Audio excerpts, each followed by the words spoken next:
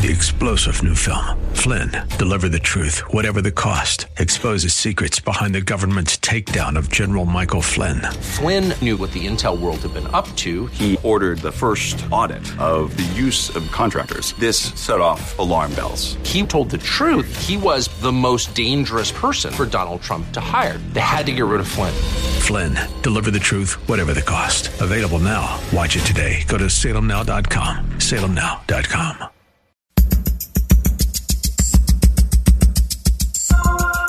It's Lifeline with Craig Roberts. He's the host of Northern California's longest-running conservative talk show.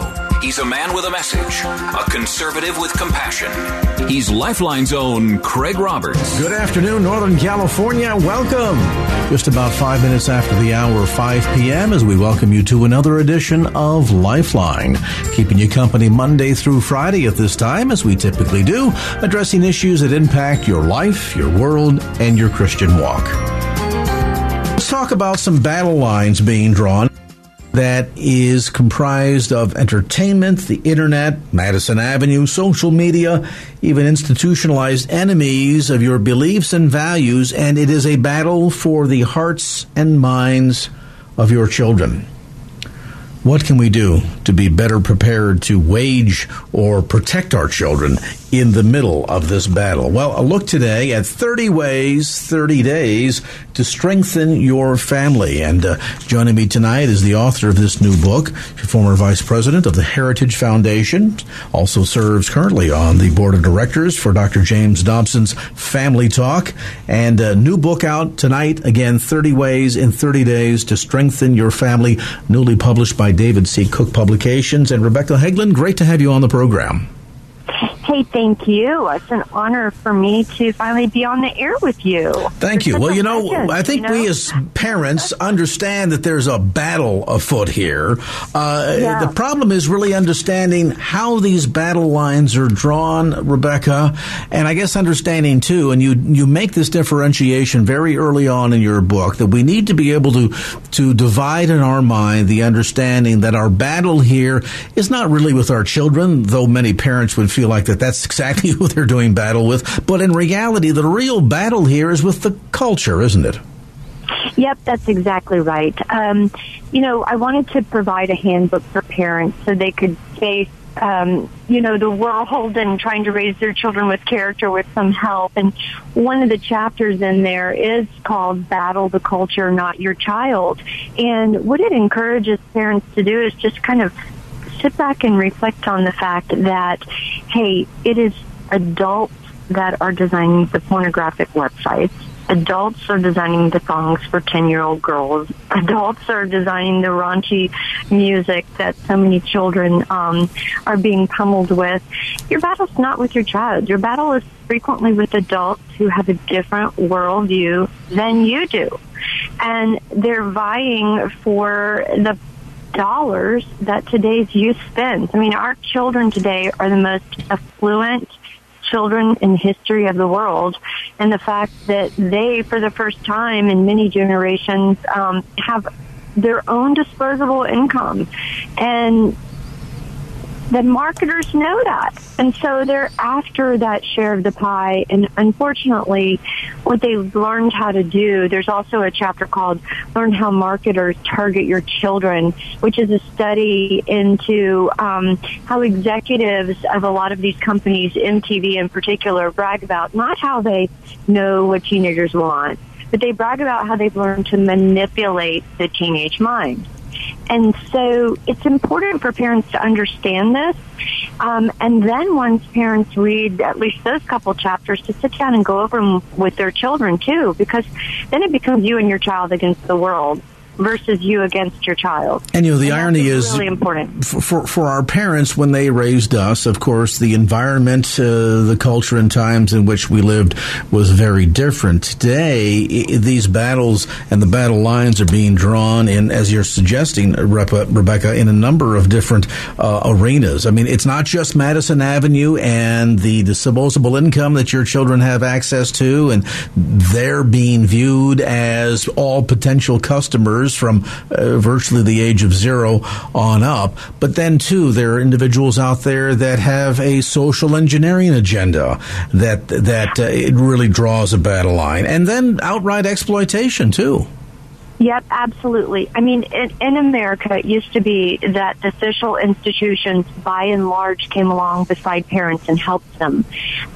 Today, you have a lot of educators, and certainly the NEA is driving a wedge between parents and their children, telling parents they're not smart enough, that, that they know better, the teachers know better, that you don't really have any rights once your kids go in the schoolhouse door. And even the medical profession has changed a lot in the fact they used to help support parents raise children of character. I actually have a story in there about taking my daughter, who was 12 years old, for a sports physical.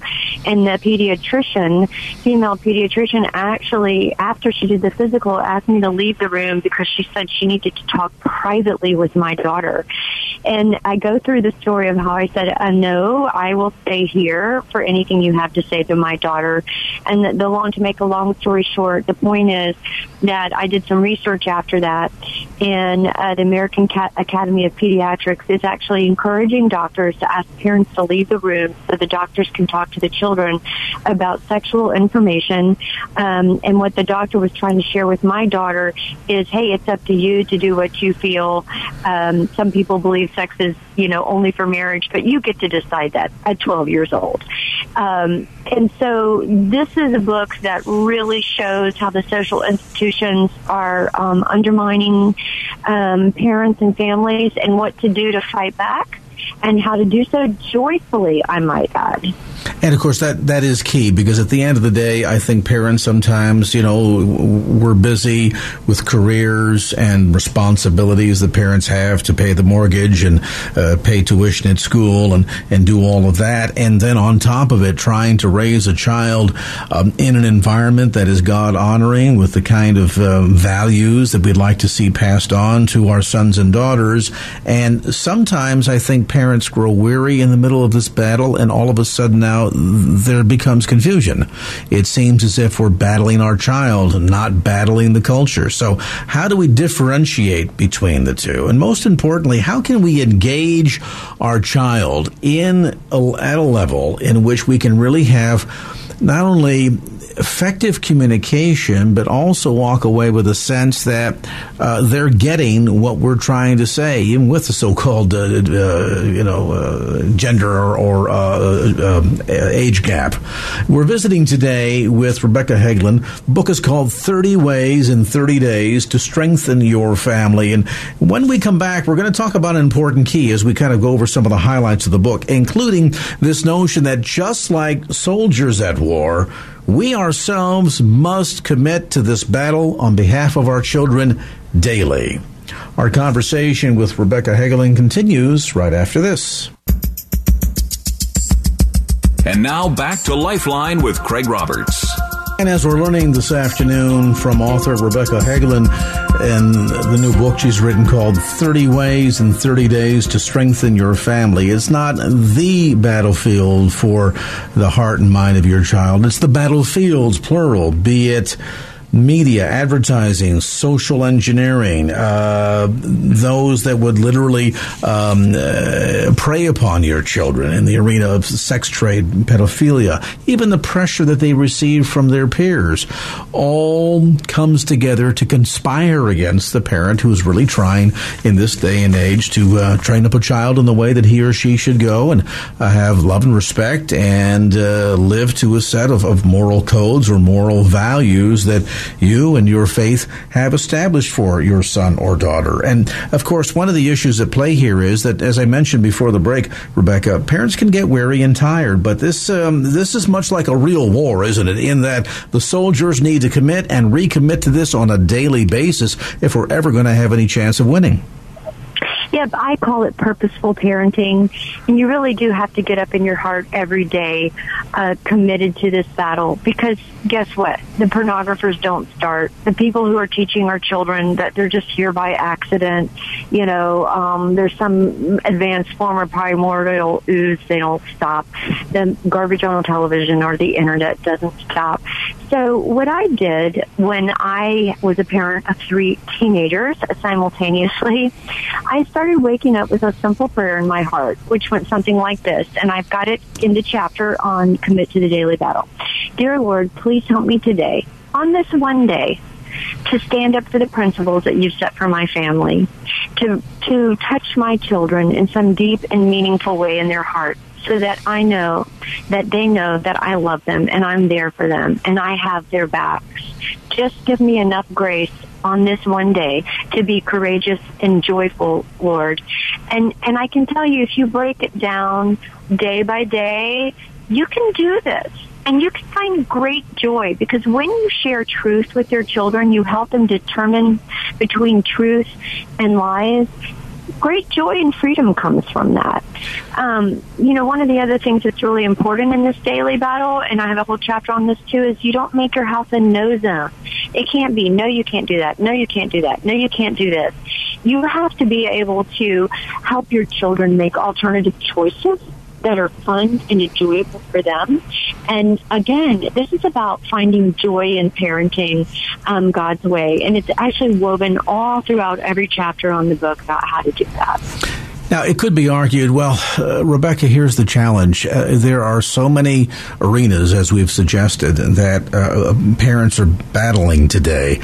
My goodness, how could I ever hope to inoculate them against everything that's out there? And I guess that's the difference between teaching them item by item versus equipping them with the ability to think on their own based on a set of moral guidelines and standards that would serve as the compass or the guidelines for them, so that when they run into things that are not good and not healthy for them, be it the source of the internet, television, social media, whatever, that they've got the capacity to be able to engage in some judgment call on their own.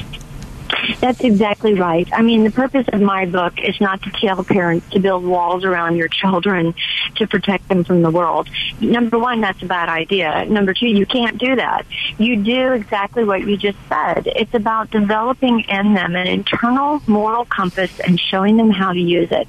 Because your children are going out into the world every day. In just a few short years, they're going to be walking down that graduation aisle and out your door. And, our children are not always going to make the right choices, but my husband and I determined they are going to know the difference between right and wrong. They're not going to leave our house wondering what is right, and they're not going to leave our house believing in all the lies that the culture is trying to teach them. And it makes them stronger, and it makes them really protecting them from a lot of the negative consequences that their peers are going to be suffering. If you teach them these strong moral principles when they're young and do it every day. And, of course, that also takes some commitment on our behalf, doesn't it? I mean, it would be nice to say as a parent, well, here's this list of do's and don'ts that I've typed up, so just keep this in your back pocket, and whenever a question comes up, just refer to the list. I mean, it's more complicated than that, as we're suggesting, and I would imagine that in terms of helping them understand and create the ability to reason through and know the difference in the variety of ways in which they will be bombarded by all of these sources with the kind of tough choices that they have to make, and that, I guess, at the end of the day, Rebecca, comes simply through time and interaction with our kids. You can't do this by remote, can you? No, you can't. I mean, the world will try to tell you, oh, don't worry, it's about quality time versus quantity time. It's actually both. I mean, God gave little babies to moms and dads for a reason. It's because we are supposed to hold them in our arms and in our hearts and teach them what is true and what is not true. And you can't do that in just a few minutes a day. You do it over a lifetime. You do it by creating family time. I've got a chapter in there on that, and that's what it's called. And I use the word create very deliberately, because you're not going to find extra family time. You have to create it in today's culture. You have to learn how to have meaningful discussions with your children. And I provide some tips that have worked for others that are in the book as well. And again, when children are in a home where they know mom and dad are committed to them, where they understand, where the boundaries are and what the foundation is, children, study after study reveals, they're happier, they're healthier emotionally, they're less likely to be involved in drugs or sexual activity outside of marriage. There's just 1,001 reasons why you should be engaged in purposeful parenting and starting afresh and anew tonight if you've not done that before. And going back to my notion that a simple list of do's and don'ts is not going to cut it, is modeling important here so that as the child watches you make the decisions and go through just day-to-day household life and what it means to be a parent, and the child is watching you, is it important that you're modeling consistency in terms of setting the example? Yes, it's always important. I've actually got chapters there about helping to teach your children how to make good friendships. And part of that includes, why don't you, mom and dad, take a few minutes to examine your own friendships? Your children are watching the friends you choose. There's information there. A lot of people worry about their kids dealing with peer pressure. Well, there are a lot of moms and dads that don't deal too well with peer pressure ourselves. And so there's information there, kind of look like a little workbook at the end of each chapter to help parents kind of get their own house in order and realize that they do have to set that a good example. And your children are really, they're dying for you to do that. They're just waiting for you to step up to the plate and really practice what we preach. And again, a lot of joy comes from when you do that and live that way. And Rebecca, I would imagine they're probably watching a lot closer than we would suspect. In other words, the inconsistency of saying to a child, it's not okay to steal gum, walking through the five and dime store. Does it even exist anymore? It's not okay to steal gum. So you're trying to instill in your child the notion that it's not okay to steal. And then for your child to overhear a conversation between you and your spouse about how you've underreported, some side income from your income taxes, they're going to catch on to those things, aren't they? Oh, they're totally going to catch on to those things. And, when you tell your child, you get a phone call and you say, tell them I'm not here, and you think, oh, that's just a little white lie.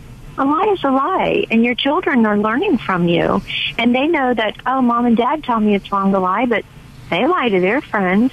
So it really starts with examining, your own heart and home and mom and dad sitting down and realizing, if we've made mistakes, it's okay. We're going to start over. One of the things I find that's so sad is parents of teenagers, oftentimes they'll hear me speak and they'll think beginning, oh, it's too late. I've done it all wrong. And my answer to that is, as long as there is breath in you, there's always a chance to repair and restore and make stronger a relationship in your life. And along with that, our kids are looking for heroes. In a day and an age when there are so many anti-heroes out there, wouldn't it be nice, whether you're starting when, the kids are 6 days old, 6 years, or, they're in your 60s and you're in your 80s, to be able to have a son or a daughter say, Mom was my hero, Dad is my hero? Oh, my goodness, it's so important. And again, I have another chapter on that because today hero is confused with sports star, right? Oh, yes. Or movie star or recording star. And it's very important to teach our children what makes a real hero and what a hero is so that they can learn to do heroic things in their own life. A hero is most oftenly described as somebody who makes sacrifices on behalf of another. And we need to teach our children that and find heroes in your own family to start with. Maybe you had a great grandfather or grandfather who has served in World War II, or maybe you have a friend whose son is a soldier in Afghanistan or something. Look for heroes close to home. And tell their stories to your children and show them as role models rather than that latest basketball star who's in trouble again for the way he's treated his girlfriend or something. Very important for our kids to understand that. Yeah, and helping them to understand the difference, as Rebecca points out. Newsflash for a lot of kids and parents out there: Kim Kardashian's not a hero. Kanye West is not a hero. But there are plenty of heroes out there, and you can start influencing your child in a big way to become a hero in their eyes as well, no matter when you start. And I think that's an encouraging message that Rebecca Hegelin has shared with us today. The book is called 30 Ways in 30 Days to Strengthen Your Family. And what's great about the book is it's pretty interactive, and a lot of the sort of the backside to all of these insights are followed up on by Rebecca's daughter. And so you get a chance to kind of see the parental perspective, child's perspective, what all that means, and how that dialogue, how that interaction, how that quality time can come about. The book, again, 30 Ways in 30 Days to Strengthen Your Family. Its author, our guest on this edition of Lifeline, Rebecca Hegelin. Rebecca, thanks so much for your time today. The book, by the way, published by David Cook, available in bookstores throughout the San Francisco Bay Area. You'll find it at the usual suspects, Amazon.com, as well as on Rebecca's website, theresurgent.com. That's theresurgent.com. And now back to Lifeline with Craig Roberts. America, over the last 2 generations now, some 50 years, experts argue, has slowly and methodically been killing itself. The problem is called obesity. From the days when we ate a healthy and wholesome diet, we have come to live to gorge ourselves at the buffet table, assuming since everything there technically is edible and tastes so good, it thus should be eaten. We have abandoned healthy eating and embraced a new, more appealing cookbook of chemically and genetically modified foods that last longer, taste better, and thus we ate more food of less quality, filled with empty calories or all the wrong calories that, while may taste good, are actually bad for us and ultimately killing us. Medical experts warn if we don't change our diet and eating patterns soon, America will wind up one big, fat, lazy, useless, physically bankrupt nation. Now let's look at another similarly dangerous pattern of the last 2 generations. While the first is slowly bringing about our physical destruction, the second, more dangerous than the first, is bringing about our spiritual destruction. The problem is called sin and counterfeit doctrine. From the days when we read the Word, attended biblically sound churches, and embraced true discipleship, we have come to live to gorge ourselves at the buffet table of false teaching, assuming if it makes us feel good about ourselves, it must be true. We have abandoned sound doctrine and healthy discipleship and embraced a new, more appealing Bible of social gospel, word of faith, emergent church theology. We gorge ourselves on false teaching filled with empty promises and all the wrong doctrines that, while may make us feel good, are actually bad for the church and are ultimately spiritually killing us. And everyone who profits from marketing of this false teaching is actually an antichrist who makes out like a bandit selling nonsense and manipulated doctrine, all designed to give us an easy way out of God's design for salvation and sanctification. And the cycle of false teaching, an unhealthy church, begs for a reawakening once again. And sound biblical experts warn, if we don't change our theology and belief patterns soon, the church in America will wind up as one inept, lazy, useless, spiritually bankrupt institution. Joining me now in studio is author and theologian James Darnell. 57% of evangelical church attendees say they believe many religions can lead to eternal life. Of course, that is directly at odds with the mandate in John 14:6 that Christ says, I am the way, the truth, and the life. Sure. No one comes to God but through me. Mm-hmm. Your book, Saving the Saved, addresses what's happening in America's churches today. How do you respond to this shocking biblical disconnect? Well, first of all, thank you for having me on, and I really enjoy our conversations together. But the disconnect that you're talking about is an effort on the church, and especially church leadership, and by that I'm talking about professional clergy and whatever, that have come to the place to believe that they have an answer, that they have a way to approach the issues and the concerns that people are having today. And that means they're going to have to share an idea that is different, that's a little fresher, that comes at them with a little bit of radicalness. It's a way of looking at the gospel and the words and the teachings of the Scripture in a way that says to people, you know what? Maybe we have something to offer here.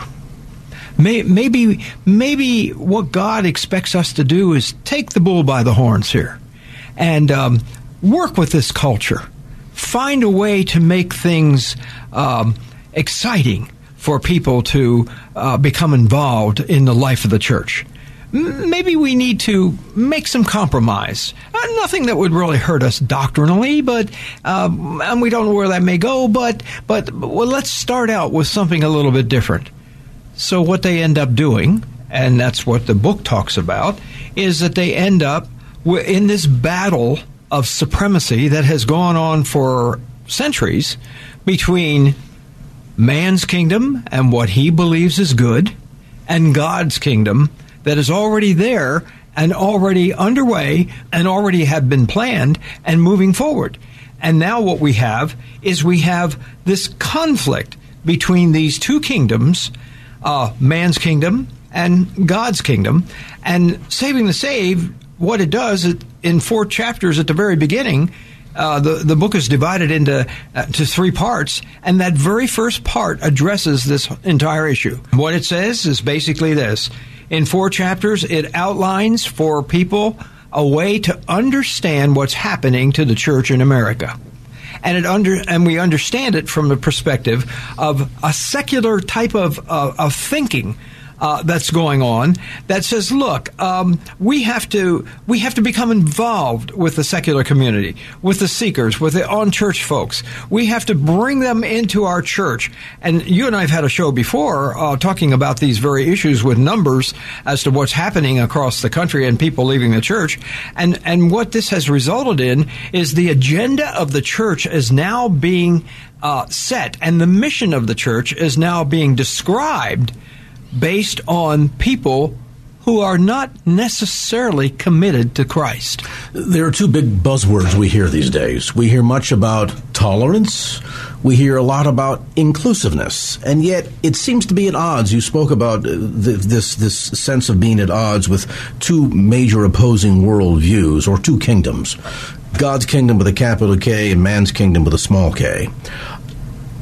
At odds here, too, must be on one hand tolerance and inclusiveness, and on the other extreme, as we see outlined in Scripture, very exclusiveness within the claims of Christ and Christianity. I mean, for example, the individual that approaches this from a very tolerant standpoint, bearing out this 57% of evangelical Christians who say, well, if God is really a loving God, then surely he will allow everybody who wants to seek him to enter into the kingdom of heaven. And yet Christ is very exclusive in saying, I am the way, the truth, and the life. Narrow is the gate. So we really see at odds here, on one hand, inclusiveness and tolerance, and the other, the exclusiveness that is at the core of God's plan for salvation. Absolutely. And it is exclusive. And the reason it's exclusive is because you have to make a choice as to how you're going to approach ministry. You cannot approach ministry with the Bible on the back burner. If you decide to do that, what that does is exactly what it describes in the second part of this book, which is it describes the subtle strategic persecution that is happening to Christians in this country who are unaware of what you just said, and they're not clear about what is really happening and how we're becoming a godless nation when we have all these churches on every street corner and people are talking constantly. But here we have a public school system that has been infiltrated with these secular worldviews. We have the family that's being topsy-turvy, upside down, because everybody's concerned about what you can say and what you can't say to a child and how you bring them up. We have the problems with science. Here's a perfect example. We have a Christian community of scientists now that feel that they need to rewrite the first 2 chapters of the Bible in Genesis 1 and 2, because they need to include, because they're convinced that God just didn't happen to mention evolution, but he used it in putting together the universe. And so they're going to help him out a little bit and put in there this inclusive idea that man has designed and a theory that man has developed, and they're going to make this part of the Holy Word of God. Does this become sort of a theological Trojan horse? And I ask that question because there's a sense that if we stay to the exclusivity of the Scripture in terms of the origin of man, God's plan for salvation, there's that sense that, well, gee, when we preach it in such a narrow fashion, church attendance is cut in half.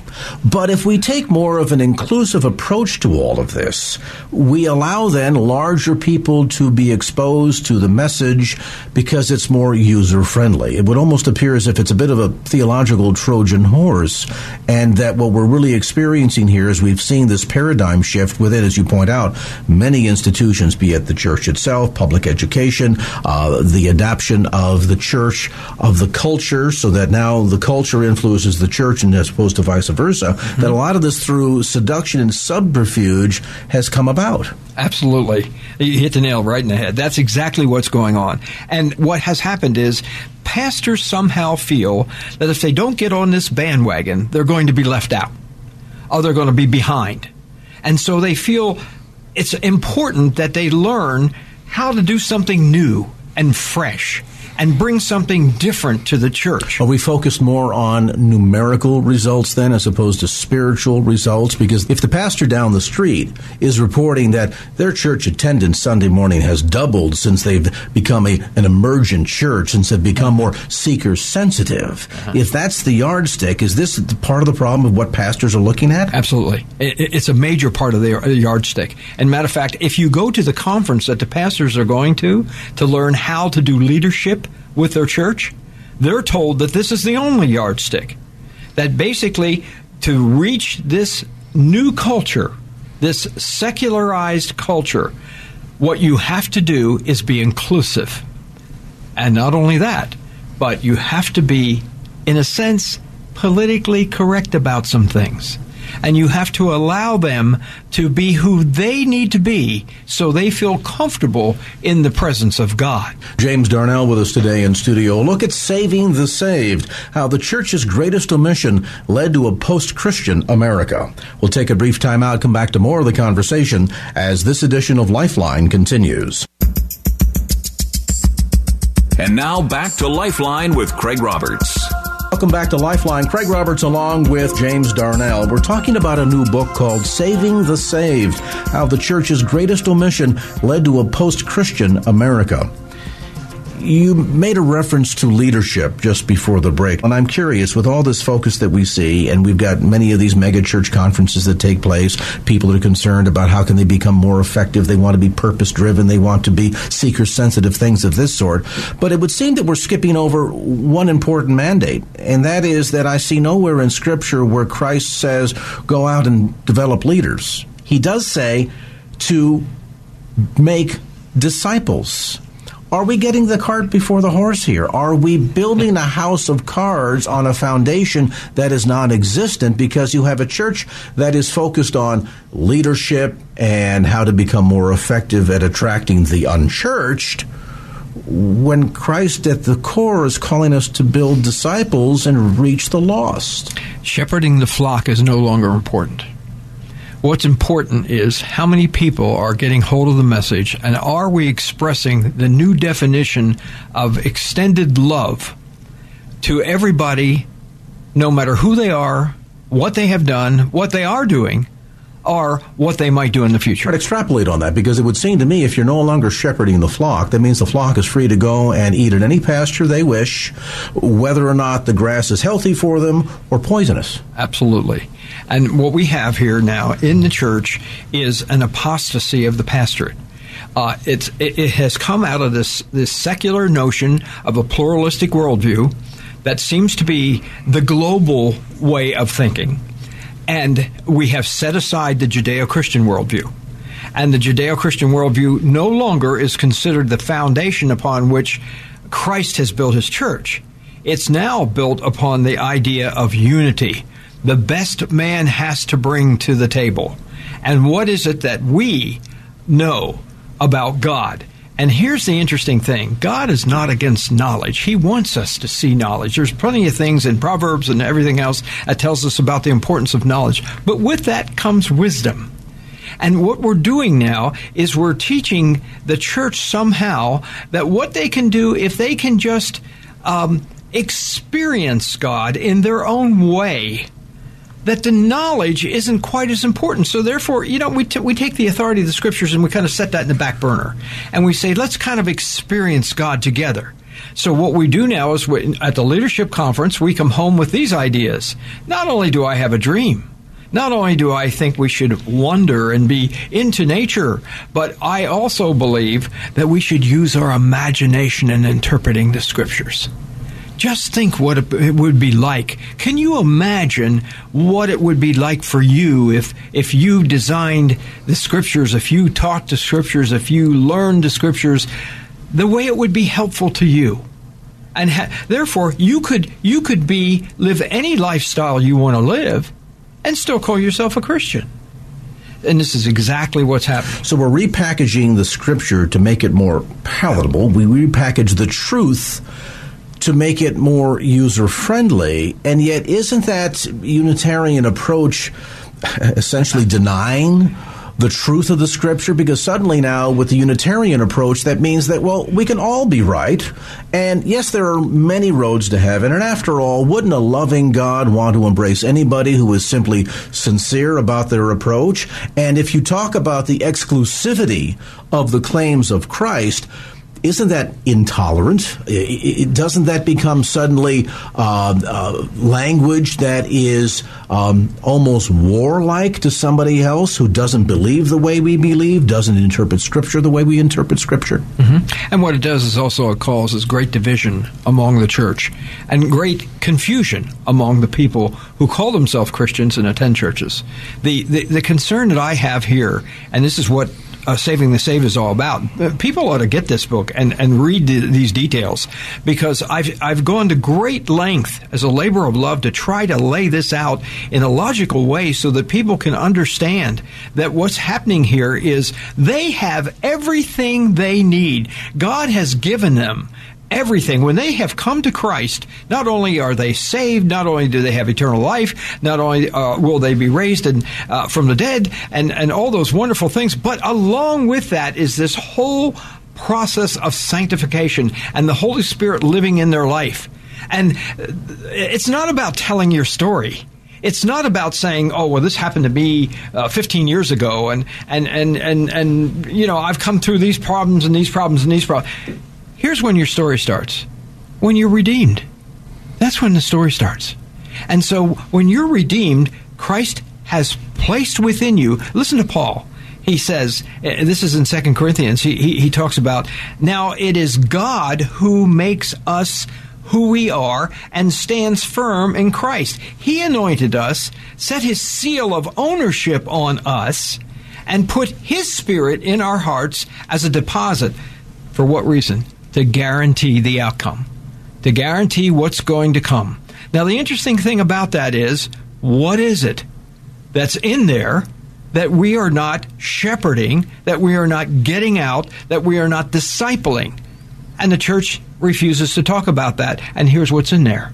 What's in there is what has happened to your heart, your regeneration, how you've received through the imputed love of Christ, his righteousness, how you have new character in your life, and what that character and blessing means, taught by Jesus. How you become holy, how you practice holiness in your daily life, how you practice your communication now with your neighbor, how you love your neighbor, the transformation of your mind, and all the gifts that God has given you. These are all lying subtle inside and subservient to the love that we want to have for Christ. And they're no longer brought to the forefront because man has a better idea. So is there a fundamental theological paradigm shift here where on one side we have the business of making disciples, preaching Christ crucified, his shed blood for the remission of sin. And on the other side, we have the marketing of Christianity, which, well, when you start to talk about this sin and offending God and God requiring shed blood for the remission of sin, yeah, that's kind of inconvenient from a marketing standpoint. That really doesn't go with the approach that's dictated by Madison Avenue. So let's clean a lot of that stuff up, and instead let's focus on how God can make you healthy and wealthy, or how you can feel better about yourself and be the popular person on the block because of the power of positive thinking. Absolutely. And that's what's going on. You've hit it again on the head. That's exactly where the church is going. The church has decided that if we can experience and imagine the Scripture, if you can tell your story, and you can sit in small groups and share with psychological and sociological principles how you feel and what you're experiencing in your religious life and in your spiritual growth, that's all you need to be able to move forward in your faith as a Christian.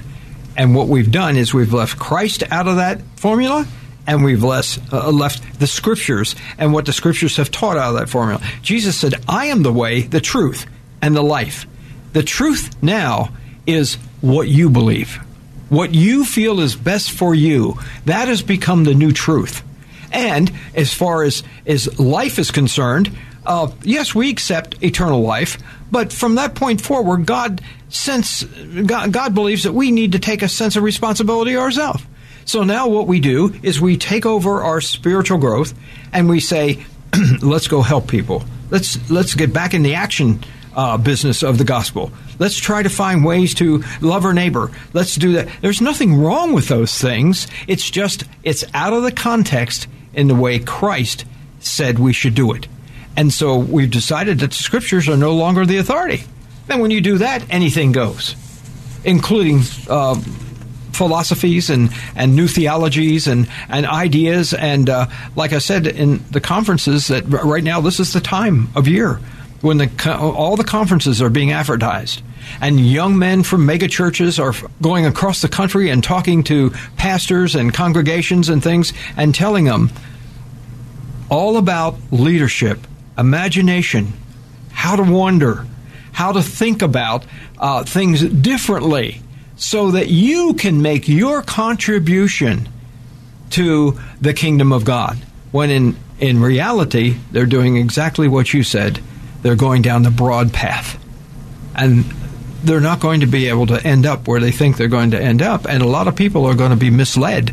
And a lot of people are not going to get the solid foundation that they need to have. And the pastors, for all intents and purposes, have gone out of the shepherding business, the discipling business.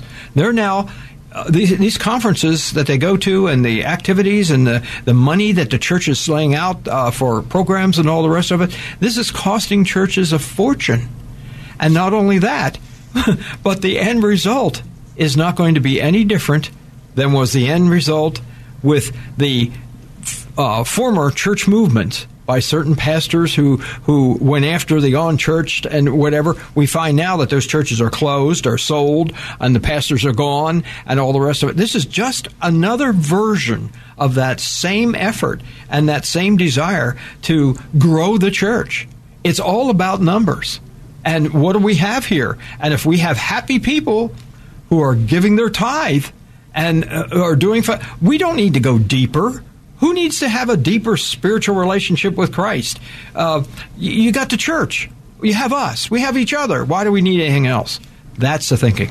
James Darnell with us in studio. A look at Saving the Saved, how the church's greatest omission led to a post-Christian America. Information, by the way, about the book on the web at savingthesaved.com. That's savingthesaved.com. A brief time out, back to more of the conversation as Lifeline continues. 3-star General Michael J. Flynn, head of the Pentagon Intelligence Agency, knew all the government's dirty secrets. He was one of the most respected generals in the military. Flynn knew what the intel world had been up to. He understood its funding. He ordered the first audit of the use of contractors. This set off alarm bells. The explosive new documentary, Flynn, Deliver the Truth, Whatever the Cost, uncovers the facts behind this scandal. Flynn told the truth. He was the most dangerous person for Donald Trump to hire. I find out the worst enemy that I'm going to face in my life is right here in America. They took my assessment and they wanted me to change it. And I was like, I'm not changing it. They had to get rid of Flynn. With in-depth interviews, archival footage, and never-before-seen personal records of the man behind the headlines. I just felt like I was drowning. Flynn, Deliver the Truth, Whatever the Cost. Available now. Watch it today. Go to salemnow.com. salemnow.com.